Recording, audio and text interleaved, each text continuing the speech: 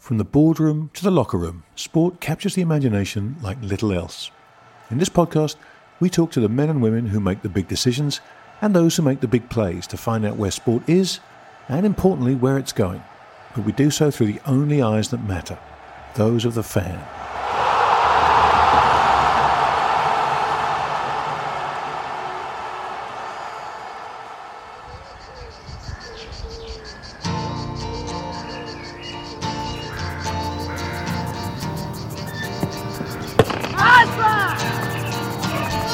Welcome everybody to another edition of The Groundsman, brought to you by our fantastic sponsors at Entourage Media. Joining me as always, my two fellow groundsmen, Roger Mitchell and Giles. Oh my God, Morgan. I was going to call you Giles Mitchell then. Let me do that again. The Mitchell brothers. All right, mate. Phil and whoever the other one. Grant. Phil and Grant. Oh, fucking have you, Grant fucking you Williams. Let's try that again. Or maybe James will even leave it in, who knows. Joining me, as always, my two fellow groundsmen, Roger Mitchell and Giles Morgan. Gents, come in. Rog, you first. How are you? I'm good. I'm very, very good. It's very warm here now. Exceptionally warm, but good. Excellent. And Giles, mate, you there? I am, and you know, it's amazing. I live in Southfields in southwest London, in Wandsworth, and of course Wimbledon is starting this week. Yes. And this Monday. is the tube station of Wimbledon, and you can't get a fucking car park pass anywhere around here to park in the street, which is A, problem. B, everybody seems to think that during Wimbledon fortnight that they need to dress up as a tennis player. So everybody's walking around with sort of tennis rackets over their back and sort of looking whatever. But I have to say, really exciting. One of our global events in the UK is back. And it's bloody chaos here. And am I right in thinking they're having full crowds? Is it just for the finals or is it for the whole way through, Giles? I think it's building up to the final, yes. So the test event status means they start on a limited capacity and build up towards the final. But nice. I have to say, I've been very lucky. I've got some tickets for various times during the fortnight. And the protocols and the sort of technical IT ability that you need in order to figure it all out is testing me as someone who can barely switch on a computer. But it is amazing to have it, you know, one of our big global events, as I say, back, and with all of the rigmarole they've had to go through, the All England Club. But fingers crossed, it's going to be something very special. Well, at the other end of that scale, and one of the first topics du jour, I think, talking about global events and great to have them back, is a global event maybe won't be going ahead, and that's the Lions Tour. Obviously, we've had the warm-up game up at Murrayfield, where the Lions actually, I thought, did very well to beat Japan, who are no shabby side, even though they lost Alan Wynne-Jones, which is a huge blow to the Lions. But now, with coronavirus cases spiking in South Africa, Giles, it may be that this Lions Tour, as cursed as it seems to have been all the way through, may not go ahead after all. Well, it's certainly bubbling as we record this show, and it's up with the South African government now. Gauteng, which is where Johannesburg and Pretoria, well, Johannesburg really is one of the hotspots in South Africa, and cases are going up dramatically. And, of course, then it becomes such a political issue, which is the Lions is such a valuable part of the South African heritage, but the economy, even on a lesser level with less fans being able to attend. But it could be at the nth hour, maybe by the time this show is released, either the Lions will go and hopefully they'll stay out for their 5 weeks and play the 3 tests, or they'll make the decision that it's just not safe and they can't. And, you know, it is a hot topic because all these international events going on. We've got the Euros right now and the challenges. Of course, the Olympics coming up. The Olympics coming up is, whatever one's view about domestic arrangements around COVID and getting on with society and living your life, the idea of knowingly creating international events which bring people and expose people from different countries, it's such a hot topic. And I don't know what my view is, actually, other than it's a really difficult one to decide. And if the Lions back out, or if they're told to back out, isn't that what the Olympics Games should be doing as well? And they probably won't, and you understand why. But my God, this is the hottest of hot potatoes right now. I tell you what, Giles, you may not have a view, but I bet you I know someone who does. No, there wouldn't be. There wouldn't be one. No. Listen, I really, as somebody that's been involved in running sports tournaments, I've got enormous sympathy for everybody. But, sadly, these decisions are not going to be made by what we call common sense. It's that old phrase, just follow the money. There was a wonderful article, and I think it was in the New York Times, about, why Tokyo's still going ahead. And it's just about the money. When you saw the rules that are coming out of the Japanese about the fans, and you can't wave a flag, you can't cheer. We discussed this 2 or 3 weeks ago. Yeah. The joyless Olympics. These things are just going ahead because of filthy lucre. And I'm not saying, I don't understand that. I'm the one that always says it's a business, haven't I? So I guess I've got to be consistent there. But these things are not going ahead in the right spirit. And I guess it just shows up the dichotomy that always exists these days between what we're trying to do with sport as a social event, as a sporting event for athletes, and as a business that has got multi-millions in sponsorship and media. I don't have a strong opinion. I just understand what a horrible triage, no-win situation this is. Yeah, no, look, it is a no-win situation, and nothing brings that home more than the Euros, looking around the various venues and seeing, 10,000, 15,000 people at Wembley Stadium and 67,000 full house in Hungary, all maskless, singing their hearts out. It just shows you that everyone's got a different protocol. It was interesting. Today I was reading that Singapore, who've had some of the more stringent quarantine protocols put in place, 3 weeks quarantine in a government facility if you come into the country, and many countries not allowed to fly to Singapore. And they've released papers this weekend talking about how they are preparing to live with COVID. They're going to scrap the quarantine, they're going to scrap the protocols, they're going to scrap a lot of the stuff, and they realise that, look, we're not getting rid of this thing. So the sooner we learn to live with it, the better. And it feels like we're at that point, and maybe these sporting events are the perfect test cases for that. I don't know. I think that's right, Grant. I think everybody is now starting to realise, there's now a trade-off, and people have to analyse that, and there's other illnesses that go on, and people live with them. It was interesting to see the successor to Matt Hancock immediately say, I want to get back to normal as soon as possible. I'm all for that as well. Yeah, I bet they do. So yeah, I think that's coming. I think that by the end of this year, then they'll be managing whatever the costs are, whether it's hospitals or whatever, but we'll be back to normal. Let's hope so. Well, what else has caught your eye this week, Phyllis Giles? What's been on your radar? Well, funny enough, it's been an extraordinary weekend of rugby, and I rather enjoyed. There was an amazing Premiership final that Harlequins narrowly beat Exeter, which was a magnificent game of rugby. But actually, one of the things that really probably stood out for a lot of people was just the joy of seeing Louis Lynagh, who is the son of Michael Lynagh, who is obviously a Wallaby captain and one of the great fly halves of all time. He's a mate, as it is anyway. But also, Michael Lynagh had a terrible stroke a few years back, and it wasn't great at the time. And he's bounced back, as you'd expect from a fairly resilient Aussie. And just to see that joy of what I think one of the great games of club rugby ever. I mean, it genuinely was.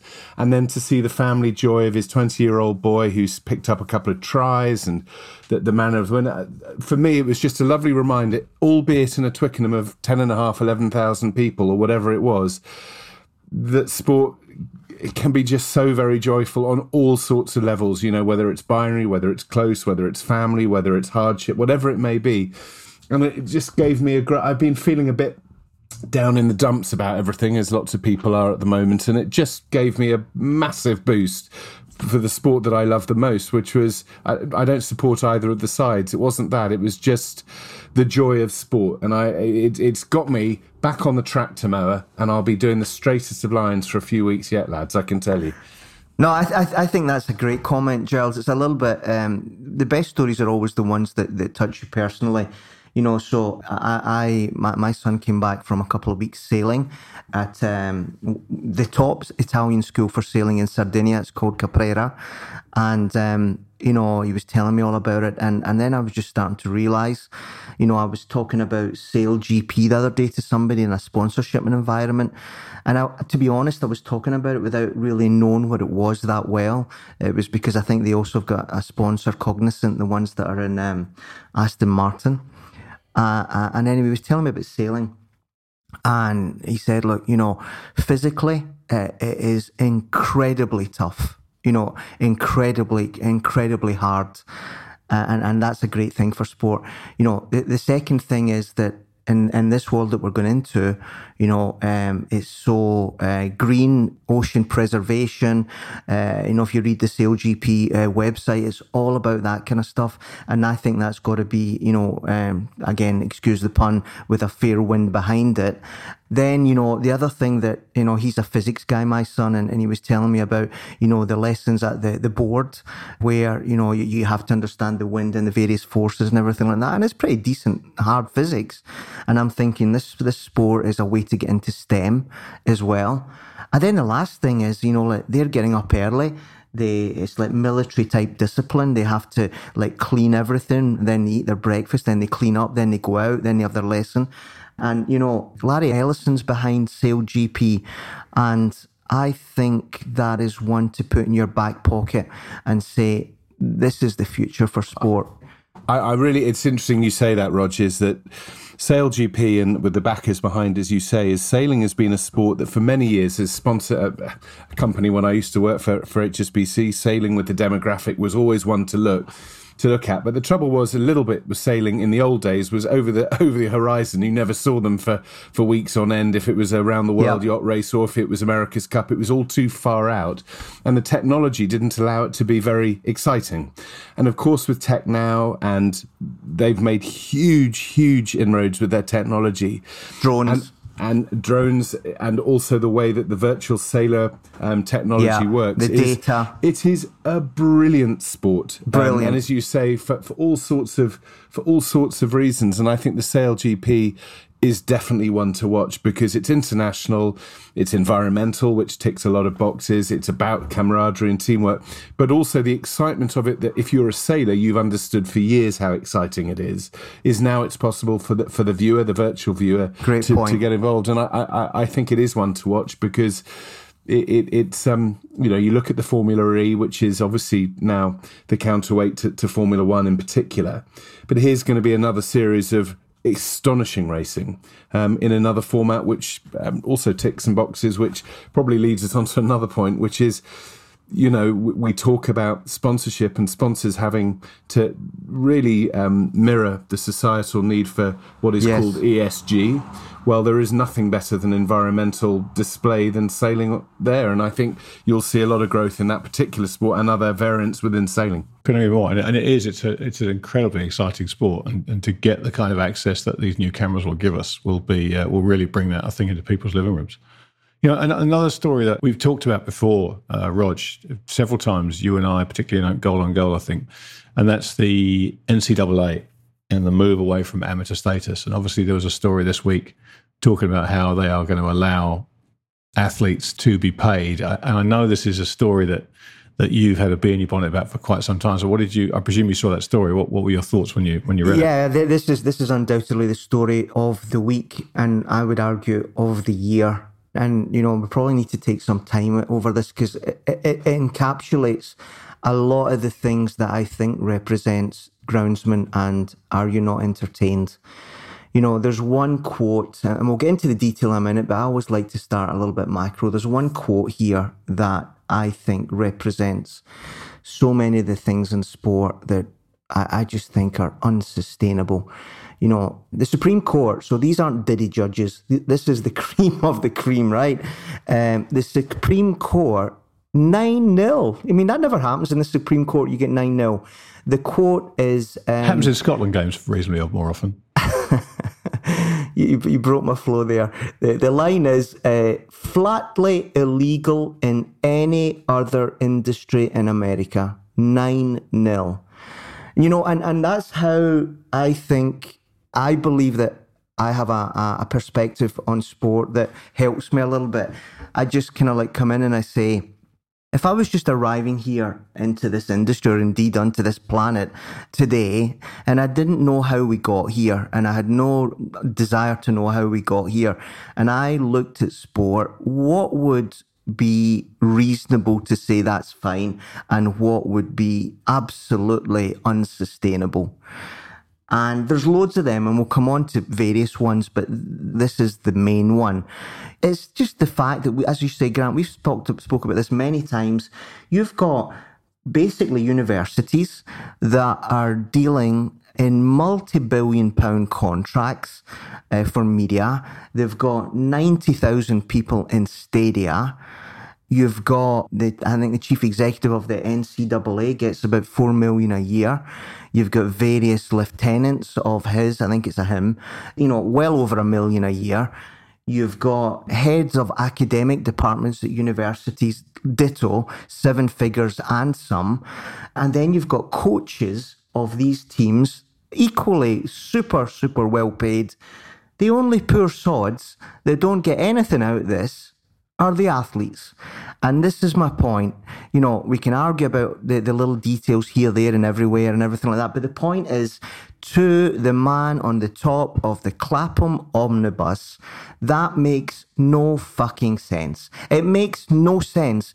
And, sport lives in this bubble of, we've always done it this way, the tradition is this way, and sometimes it takes somebody from left field, in this case the Supreme Court, to say, you know what, and here's the phrase again, flatly illegal in any other industry in America. Let's just reflect on that. And I'm telling you, if we put our mind to it, if this industry puts their mind to it, you can find loads of examples of that. We've seen one with football. Current status quo is shambolic. It's totally broken. Anybody can see that's looking in. I won't go into everything we've said over the last 2 or 3 months on these shows from Are You Not Entertained. Clearly not going to work. Clearly not sustainable. And there's loads of others. But my point is, now college sport in America, game over. And the knock-on effects are going to be huge, guys. They're going to be huge. Well, yeah, let's talk about those, because I think you're right. This is a huge story. It's long overdue, Rog. And the knock-on effects will be extraordinary, I think. So let's kick a few of them around. What do you see as the kind of the most obvious, most immediate knock-on effects? I'll let Giles come in a second. I'll be very brief here. This is another example. What we're going to see now is another example of the market working. And what does the market do? The market pays people that generate wins and generate media, and unbundles that from the players that don't. So what you're going to get, very, very briefly, there's a whole lot of other waterfall effects, but you're going to get rich colleges, excellent colleges having great players come to them. That's going to be a virtuous circle. So you're going to have an elitism that sounds very similar to me what's happening with the top 24 teams in European football. Same thing's going to happen there. That's how the market works. And once you take away from sport what they call the specificity of sport, that you can basically operate a cartel because it's sport, because we always have, because it's traditional. Once somebody rips that away in an emperor's clothes moment, like the Supreme Court has, you see what the market does, and the market pays who is the generator of wealth. Now, one of the obvious problems for me is, let's say they start paying the college athletes, right? There's a great opportunity because, the vast majority of college athletes end up leaving university with a degree and going down that career path, and they never play organised sport again. They may play pickup games in the local Y or whatever it may be, but there's a vast majority of guys who play Division 1A, the highest level of college basketball, for example, that at the end of their senior season, they're done. Now, we all know how this payment is going to work, right? The star players in college are going to get all the money, the same way it is in the pros. It would be a great opportunity for these college programs to pay a flat fee so that even the kids who aren't going to make a career out of basketball post-college get a chance to share in the money at that point in their careers and do get paid for all the work they put in. But I think we both know how that is going to eventually pan out, right? Yeah, but Grant, sorry, let's come back to any other industry would be flatly illegal. What you're suggesting there is a price fixing. That's price fixing, mate. No, I know. I'm talking about, hang on a second. I'm talking about the colleges saying, right, we will think about it as an entry level position, right, Rog? Let's say, the salary band for a data inputter at this firm is $50,000 a year, right? And that's what we pay all our entry level data programmers. There is a way to level this playing field and say, look, if the going rate for a college athlete, a college basketball player, if you make the first team, is $100,000 a year, whatever it may be. Because let's face it, the guys who are destined to be superstars are going to get that money in spades on the back end. And if you allow them to have endorsement contracts even while they're at college, they're still going to get paid the big bucks. But it gives you a chance to say, here's the pay scale for this role, and that allows the people who are number 7, number 8, number 9, number 10 on those squads to actually get paid and get paid a proper salary for the time and effort they put into their basketball careers. No? Grant, I hear what you're saying. It's. I'm not saying that's going to happen. I'm saying what a great opportunity. It should happen. Listen, it's the same theme of everything, whether it's the Golf Super League, the LP with the hits and fillers. It's the same theme. You're asking the generator of wealth, which is the superstar, to subsidize the other people who wouldn't get it otherwise. Now, that's... Yeah, it's socialist. It's maybe the right way. It keeps a level playing field. I'm just saying that once you apply, this is the classic thing with sport, once you open the door, as the Americans always have, and say, we are a business, then you have to operate like business does, and you can't price fix so that everybody gets the same amount, and you can't stop people from earning money. And here's the other thing, you can't stop people from going where they want to ply their trade. That was the Bosman rule in soccer many years ago, in one of those other moments, like I say, Clapham Omnibus. How did you ever think it was going to be sustainable to keep a player at the end of his contract from not walking to somebody else? I remember before Bosman, everybody thought it was like heresy and Jean-Luc Bosman was the devil. What I'm saying is you can't do this half pregnant. And now the floodgates are open, and, I just think you should embrace it. You should embrace it and just let it go and let the market do its thing. Well, it is extraordinary, isn't it? Because we as Brits, we've always looked across the Atlantic and seen the difference in college sports and marvelled at the number of people who've always, the extraordinary spectator numbers, and that this was a commercial beast and has been for some time, and yet held on to some sort of element of Corinthian, which clearly makes no sense for the arguments you made. And yet there is something probably a bit sad and disappointing that the end of the Corinthian has happened, even though it's right that it has, because what it does is you can't put the toothpaste back in, as you say. That's gone now. And I suspect what you might find is that there will be a new level of college sport that happens, which will be at the kind of level for normal, everyday people, where they just play college sport because they're playing for their college and they're never going to be professional, and it will not necessarily attract the 80,000-90,000, and it'll be much everyone more... finds their level. Yeah, everyone finds their level. Everyone finds their level, and you're seeing that in some schools already in the UK. Funnily enough, you can't have academy schools that play against the elite, and they all play, and they're all effectively academies for different sporting clubs. And then you get the sort of everyday, which is just playing college sport because you're still fit enough. You haven't drunk quite enough beer in the student union to fall over, and then that's the end of your sporting career of any knowledge. So I wonder if what we'll see is a sort of the elite becoming more and more elite. The market, as you say, Rog, will become the market, and it will create this virtuous circle, and then probably will fill in at the bottom, which will be a much more pleasant for me, which is just the attainable sense of, well, I play for my university. I wasn't much good, but it was fun. And it isn't commercial, but it is playing sport, because participation is still really important, and college sport in any country is a really important part of that. That's right. It's funny, we on the Groundsman, I think about a month ago, we talked significantly about the new overtime. Yeah, I was just going to bring that up, Rich. Yeah, I mean, do we think all these things are coincidences? This is my point, lads. these things don't happen just, out of the blue. There are forces, market forces, that usually work in tandem. The Overtime League was, as we said at the time, a very good idea from people that understand new forms of media, that understand the way that people want to consume the sport, and they understood a problem, which was that these lads and girls also in college sport were not getting paid, whereas their coaches, their bosses, the university C-suite were lording it and full of money, and Overtime League addressed that. And then at the same time, somebody all of a sudden says, yeah, flatly illegal in any other industry. And I keep coming back to this. Sport does not change. It will not change on its own. And, people like us can talk all year, 2 years, 3 years, 4 years. In my experience, it never changed. You look at the NCAA, 11 years ago, they lost that case with O'Bannon, over, I think it was image rights or something like that.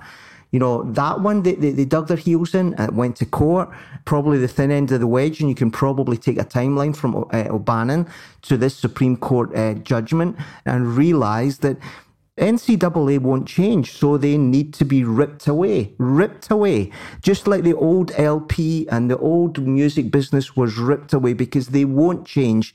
There are too many conflicts of interest, positions to be protected. And, that's why in all of these things, when they happen, I don't like it that, it becomes more elitist and, it splits into Hollywood and art house, but it has to be that way.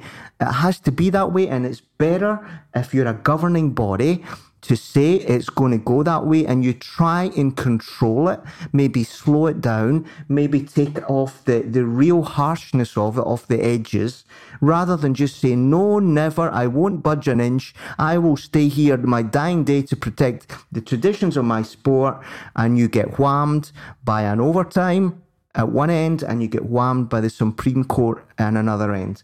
And I'm sure if we put our mind to it in this call here, this break at lunchtime, if you will, we could come up with others. It's the theme. Sport doesn't change, so it's roadkill. I'm sorry that's so harsh, but we will look back 5 years' time now, and we will put up on one of those wooden boards that you get in bowling clubs or golf clubs or tennis clubs, the list of governing bodies and their chairmen and chief executives who were just run over. And that, ladies and gentlemen, is that. Even though you kind of dispelled, I think, for thousands of people, the thought that maybe we were sitting behind our rollers and our mowers, chewing the cud, as it were, and now they realise it might be on a call. My God, the dreams have shattered. Said the fake pirate. Said the fake pirate.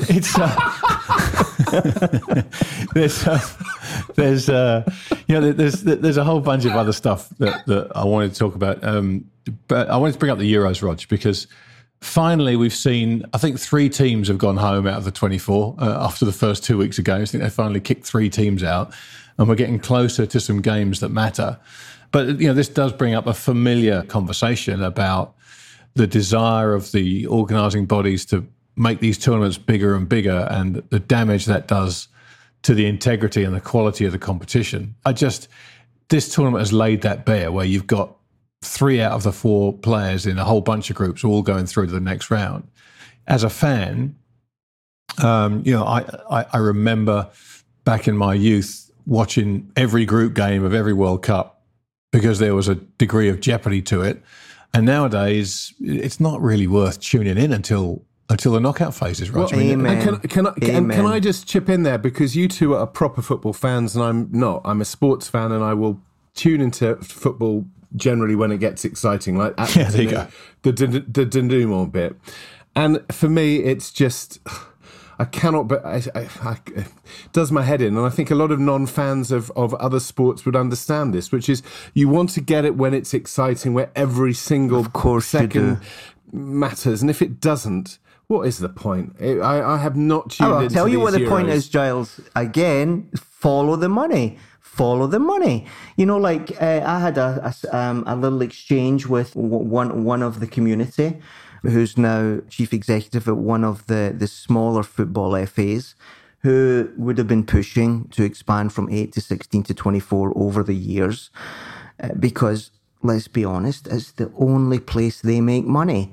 Is when they take part in a big competition as a wee team and they manage to scramble off a couple of the crumbs from the big boys' table, and that pays for all their salaries and all their stuff, and they cover that up in grassroots and participation. It's nothing other than just subsidizing people who don't deserve to be there. You know, what is wrong with having, like you do for the British Open, you have qualifying rounds. Okay, you got that in football, but you could make it even more draconian here, because that's right, there's too many games. And let's not talk about what that's going to do to the players who haven't had a break now for 18 months. And when we take it right the way through to Qatar, it's going to be the best part of 36 months. They haven't had a break. Last 12 months, they've been falling over like 9 pins.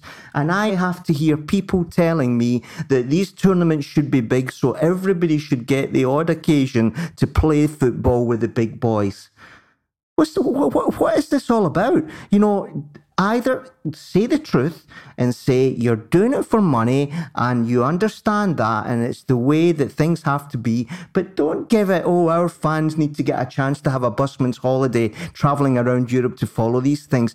That's not the reason you're doing this. The reason you're doing this is because if you do not qualify for the World Cup and the European Championships, you don't have any money. As an FA, you don't have any money.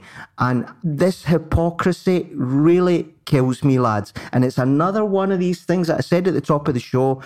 Clapham Omnibus, if somebody came down now and said, why do you have 24 teams playing meaningless rubbers where most people get through anyway? You just wouldn't have an answer. You wouldn't have an answer. And we have to live with this. And I'm going to continue, this theme now, because it's the same everywhere you look in sport. You've got competing governing bodies in the same sport. Let's take a couple, like rugby. How many are there now? 4, 5, 6, if you include the Lions and Pro 14 or whatever they call themselves now, and the Six Nations and everything like that, all competing for player time, all competing for sell their media rights, etc., etc. And the players are falling over like 9 pins. Let's take cricket. I mean, do we know that in the last week somebody was crowned World Test Champions because there's some event that's run by another governing body? Can't remember their name. What is it? BCCI or ICC? I have no idea, but somebody that runs world cricket. I don't know how that works. They put on some kind of world championship between New Zealand and India. Again, strange 6-day test match. I don't think MD knows who won that. Maybe they do, but really, who cares? The cricket is all about the IPL now, and everybody needs to work around the generator of wealth, which is the IPL. But no, you've got all these governing bodies all throwing extra games at players, at fans, because that's what they're trying to do all the time. Golf's the same. Who cares about the Olympics? Isn't it funny, chaps, the number of golfers that are coming up with these lovely little excuses about why they're not going to go to the Olympics? It's laughable. Why don't they just say it? It means nothing to me. It's something that blah, blah, blah. Why don't they just say it? FedEx Cup, another thing like that. And it's all fiddling while Rome burns, because over there's a Super League and they don't want to address it. Governing bodies need to get their shit together big time, or in 5 years, roadkill. Can't argue with that. I tell you what, if you're driving the truck too, you'll be sweeping up more squirrels and rodents on the way. My God, it's brilliant when you go onto one of those, Rog. I just sit back and I think what a lot of people love about the show, and you in particular, is that you're portends of the future and what is coming, because I think you're right. The calendar gets more and more congested, and the absurdity is the people who are supposed to be in the same room together supporting the development of sport tend to fight for their own fiefdoms, obviously chasing the money, and realising that the fan is left befuddled, confused, doesn't know what's what, doesn't have enough time. There's enough distractions going on from other things, and the market will collapse, and it will. And it will be, what's been really interesting to me is seeing now, particularly, and we've talked about this with investment coming into sport, but what you're beginning to see already is investment in sport is also beginning to see wholesale changes in who is running those sports that they've come into. And that is going to be the change. And suddenly the very well-meaning amateur, the chap or chapess who's been there forever, who maybe once, played rounders for England or whatever it may be, will be superfluous to the future. And it needs people to think like business, but for the good of the customer, because it's the good of the customer that creates that wealth. Because if you just keep layering more and more stuff in, you switch people off. And I'm a good example of someone who is a sports fan, but I'm very switched off by international football right now, just because there's too much and the jeopardy isn't enough, and it doesn't matter. I'll start watching. Obviously, there's a big week coming up this week on Tuesday for England fans and Germany fans, but too much, and it's going to get worse, and it will then get, as you say, roadkill time. But Rog, do you not think this is, you and I started this particular conversation 3, almost 4 years ago. Yeah. Do you not think that a lot of this, to me, I see it as the first casualty of the trend you identified for this whole snackable, bite-sized content thing? Because at the end of the day, what happens is the fans don't care who's the world test champion. They want to watch the highlights. And that's why you're getting all these governing bodies springing up and all these weird little matchups and Logan Paul and all this crap. Yeah. It doesn't matter. They don't care about what any of it means. They just want to watch something that's hyped up. So if some random new organization can come out, throw some money at the New Zealand and the Indian Cricket Association and say, hey, look, we're going to put on a match and we're going to call the winner the World Test Champions. And, we'll throw a bit of money at you and we'll put highlights on YouTube and it'll be great. And all this is, sport is by catering for that mentality, by going down that road and saying, we want to cater for the people who don't give a toss about the sport itself. They just want the event. They just want that 5 minutes.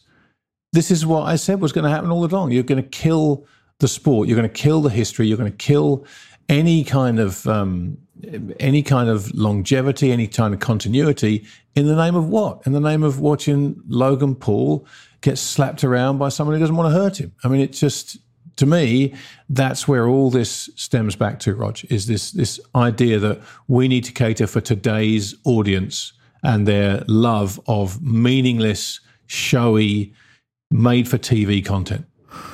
There's a lot to unpack there, Grant, and I know that's your point, and it is one of them. There's not just one driver here. Yeah, no, I'm not saying it's the only driver, of course. Yeah. This is, again, I'm not asking people to believe me or to believe you and the differences we've got in our opinions.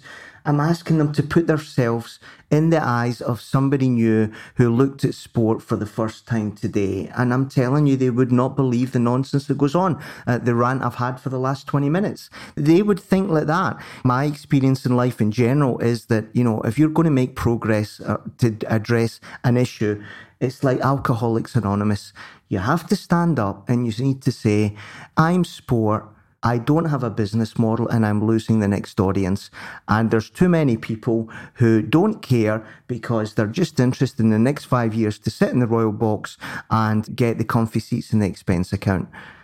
Grant, you're right in what you say about how many times have I said it needs EQ to manage this properly, but you can only start to do that if you realise you've got a problem. There are too many people in sport that think there are no problems, and they think that their solution to the future is just throwing more and more games, more and more competitions, and they are just desperately wrong. It's going to hit them like a brick wall. And I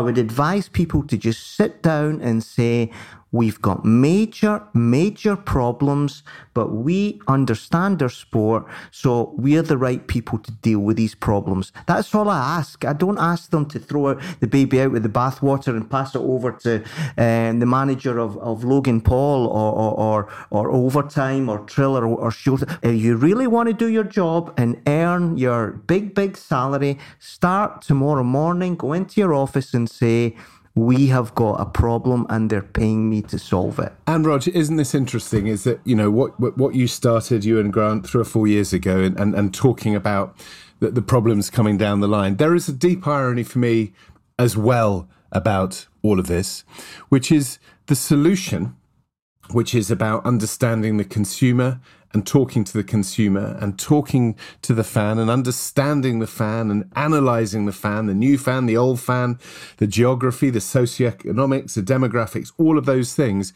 Rather like our sponsors at Entourage and Pumpjack, it is not coincidental. Those companies have come to us because you guys set out early to talk about the problem and perhaps what the solutions might be facing sport. And this is why I'm incredulous that so many rights holders now, who I've been speaking to recently for reasons you know, still are in denial about investing in understanding their customer base. They just would prefer it to be a bit of television data that they hoiked out of somewhere from a few years ago, rather than getting to the kernel of the problem, which is we need to understand our consumer and we need to understand what the consumer, the next generation was, and get out there. And it doesn't mean on a clipboard on a rainy Thursday with a piece of A4 paper, which is how research used to be. We now have, through the joy of technology, the ability to communicate in real time, to find out from the people that pay the bills what they want, how they want to react, and then to analyse it. And that is why the investment's coming into sport, and it's why so many rights holders are still, as you say, are sitting kind of just hoping that this problem will go away. But look, let's talk for a second about golf, right? A game with arguably a longer and more storied tradition than any of the other sports I can think of, certainly mainstream sports. A game that is renowned for being stuffy, but a game that also has to move into this new generation, this new paradigm, however you want to phrase it. And what have they done, right? They have added the FedEx Cup, Rog, which takes care of the big money competition, right? Check, we've done that. We have catered for the fans by putting the top tracer technology, by lots of inside the rope stuff, by social media stuff. Check, we've done that. We're catering to that audience. We are putting on made-for-TV matches. The match, you know, Tiger and Phil was the first one. It was dreadful. They rethought it. They came back with a couple of NFL quarterbacks. Check, they're doing that. But at the core of it, at the very core of it, what have they done to the game? Nothing. It's untouched. A tour event. Golf have done that. Top Golf have done that. But a tour event is 4 rounds. It's 72 holes. There's a cut on Friday. There are still 4 tournaments a year which are measured above every other tournament, the majors. They're the ones that everybody wants to win. So it is possible to keep your heritage, to keep That's right. what makes your sport matter, both for the players and for the fans, and entertain this new world. Right. And you know, we come back to the Euros. Why do you need to do what they've done to it? Why don't you keep it as an elite 16 team or whatever knockout tournament where you have one group of games and then the top 2 in each group go through the knockout? Simple. Why do you have to do that? You answer. Well, no, exactly. You're right. You're right. But I'm saying, but don't tell me golf aren't squeezing every last dime out of this that they can. They absolutely are. It's a really delicate balance, Grant. It's a really delicate balance. But golf can do it. Golf's done it. Well, I don't think they have. I just don't think they have, because there's this horrible big elephant in the corner of the room, which is saying, there's a great podcast I listened to the other day, which is basically saying there's maximum 10 guys that move the needle commercially in golf, maximum. And once upon a time there was one, and Giles, knows the guy very well. Now there's maybe a handful, 10. Everybody else is great players, worthy, nice characters. They're just making up the numbers. Golf hasn't addressed that, Grant. I keep telling you, everything you say does not address the fact of that 2021, we are in a world that polarizes between a commodity and a premium asset. And in sport, that's the superstars and the journeymen. Golf does not treat them like that anymore, like most sport doesn't. And like you were suggesting at the start, we should do with college athletes. We keep them all more or less the same. That's not how the market works. No, but hang on, no, that's different. The college thing's different. They're supposed to be at school. Once they go pro, it's every man for himself, of course. But you think those guys are there for school? They are athletics programs with a little curriculum tagged on at the end. No, hang on a second. If you look at a squad of college basketball players, you know that there are 2/3 of them know they are not going on to a career in pro basketball. They know they're not. They're there to get their degree. Yes, they're athletes, but they know. They look. They play against these guys in scrimmages every day. You know, I'm not at that level. I cannot make it in the pros if I can't beat the guys I'm playing college practice against every day. But look, you're right. Of course, golf hasn't done it, and we've got this Golf World League breakaway nonsense that's batting around. But in terms of changing the game the way they have in football to these nonsensical rounds in the tournaments, the second knockout group phase that we get in the World Cup now, golf has at least navigated that and kept the integrity of the structure. Apart from the majors, which I agree, just like test matches, they should be the way they always have been. What reason on God's green earth is there for having the British Masters over 4 rounds? What reason is the golf at the Olympics in that format when they had a real chance to do something really innovative? What reason? It's because people are lazy and they just don't think outside the box. That's what needs to get addressed. That's the thinking that's missing, Grant. So would you have the Olympics that it's the first guy to get the ball in through the windmill and into the clown's mouth? Yeah, come on.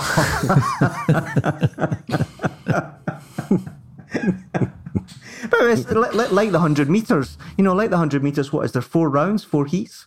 Same thing. Have them chased by angry dogs. Right? Yes. Great for TV. Oh man, you'll be there, one of the last guys, 90 with your walking stick. Come on, right. Fulham, it'll be fucking empty stadium. Look, I've been in an empty stadium at Fulham for years, Roger. That's nothing new. I remember when Rodney and Jim Bestie were here. It was great times. Oh dear. What else have we got to kick around? I don't want to lose Giles's point here about sponsorship because I got a little anecdote from this week. I was introduced to the main marketing commercial guy at one of the very big Italian clubs. You could probably guess who it is, but I won't say the name. They are about to change their historic shirt sponsor and looking for a new one, and the number's very big. And I was introduced by somebody said you should speak to him because he seems to understand what's going on.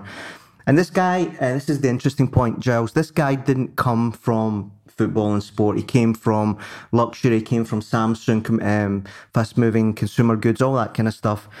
And you remember, so this was a kind of like broker date.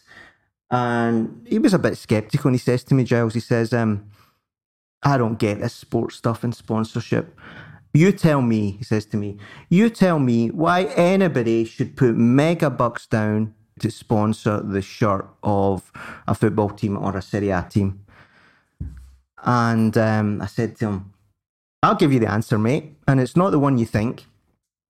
If you can tell me of all your fan base and how many hundreds of millions of fans that you allegedly claim to have, how many of them have got a car that's at least 3 years old, and you can tell me their related salary, I will pay you a shitload of money for that information. I don't care about the exposure on the shirt.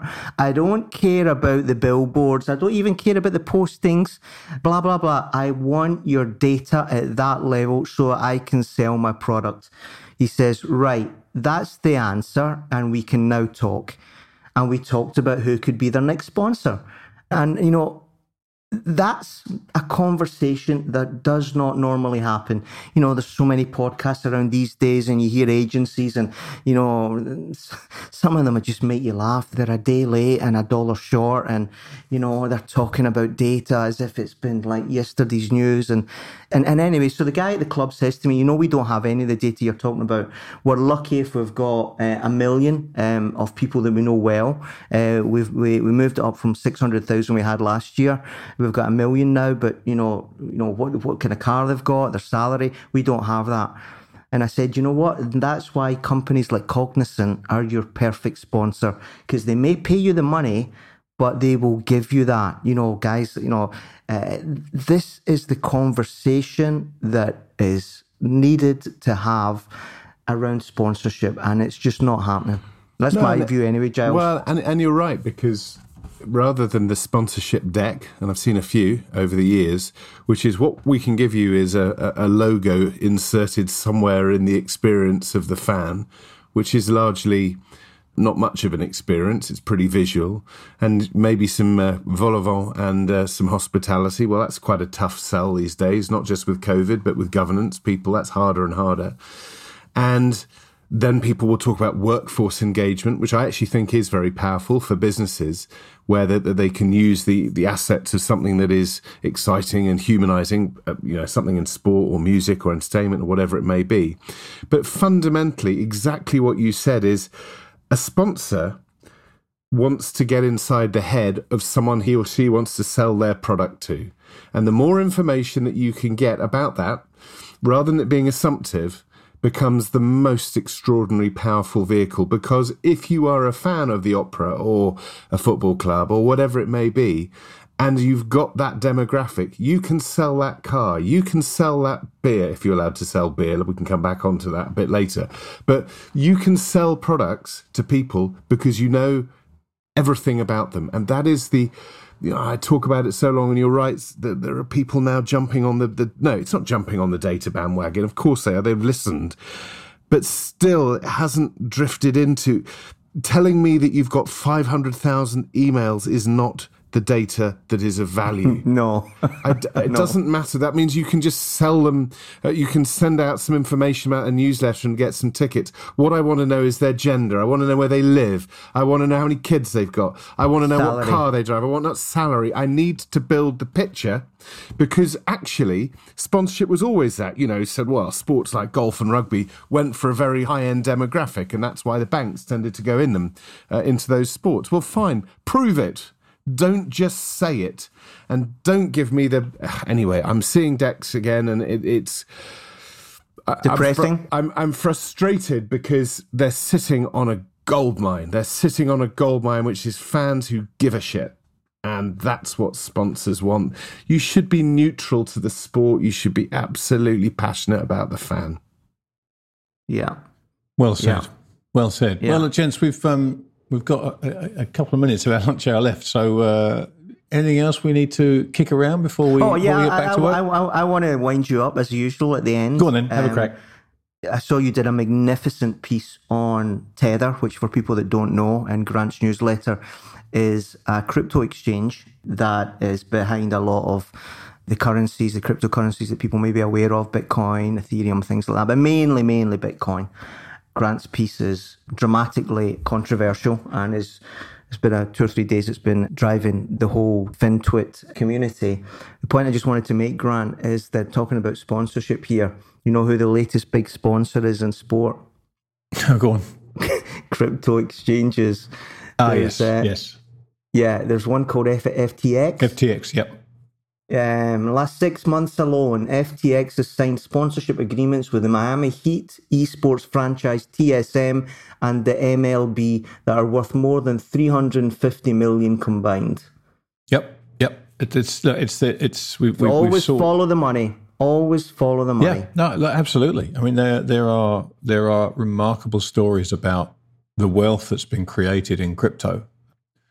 As ephemeral as it may eventually turn out to be, we don't know. But look, those guys are spraying money around left and right and putting their names on just about everything they can. And there will be an arena named after a crypto exchange for sure, a major league sports franchise will be playing in the Binance Arena at some point, Rog.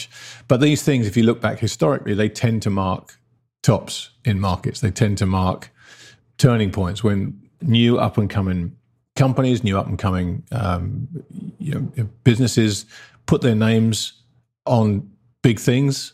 They tend to mark the end rather than the beginning. Yeah, I know. But again, I would like to say seriously here, we've talked about this theme. Just adapt to who is financing your industry. And there are two big groups of people that are financing sport just now. There is the modern version of the media company that is obsessed by direct-to-consumer, the Disney Pluses and everything like that. How do they think? What's their way of operating? What's their philosophy? Is it ARPU? Is it cost of customer acquisition? Is it churn? Yes, it's all of those things. If you can't speak that language, you're not going to be able to speak to people that can potentially finance your sport. So get skilled up. The second one who is financing, and it may come through a long way round the houses, but it's Silicon Valley. You know, it's the people financing the VCs, the people financing Triller, the people financing Overtime. I could go on and on. They are putting monies into companies that are either through sponsorship or through licensing or through something else are contributing to the sports industry. And how does Silicon Valley think? You know, they're looking for a big number return. They're not doing it for 1.5 times their money. They're looking for a 10-bagger. They're looking for a home run in financial terms. So do yourself a favor, sport. Understand the kind of messaging these two macro groups of financiers want. And, you know, get smart. Speak their language. Don't speak the language of Vic Wakeling of 25 years ago, which was, how much do you want for your rights? I've bought them, get lost. That isn't today's sport industry. Yeah, very, very good point. Sorry, Charlie, I thought you were leaning in to say something important. Well, I was just hoping out there, you know, I was thinking about the sponsors we've got for these shows. But it'd be nice also to have a lawnmower brand, you know, come in, Flymo, something like that. It would be quite nice, B&Q to come in, you know, just to show that we've got our fingers on the pulse of grassroots sports as well. Who is more important than a groundsman? I wonder. There isn't anyone. Let's make sure that question is 100% rhetorical, shall we? Otherwise, we're going to get deluged with replies to that. Well, gents, look, as always, it's been a fun hour. Thank you to you two for taking a break to have a chat. Thanks, of course, to our sponsors, the wonderful Entourage Media, for their help in bringing this to you. And thanks to you for listening, as always. Again, it's a repeated request, but if you can find the time to rate and review the podcast in iTunes, we'd be eternally grateful. And we will be back again in the not-too-distant future with another episode of this. In the meantime, you can follow us on Twitter. You'll find us at EntertainedR. That's the word A-R-E. You'll find me at TTMYGH. And you can find me, Giles Morgan, at GilesMorgan71. And you can find myself, if you so wish, at RPM Como, as in the lake. As in the lake. Gentlemen, back to it we go. Lovely.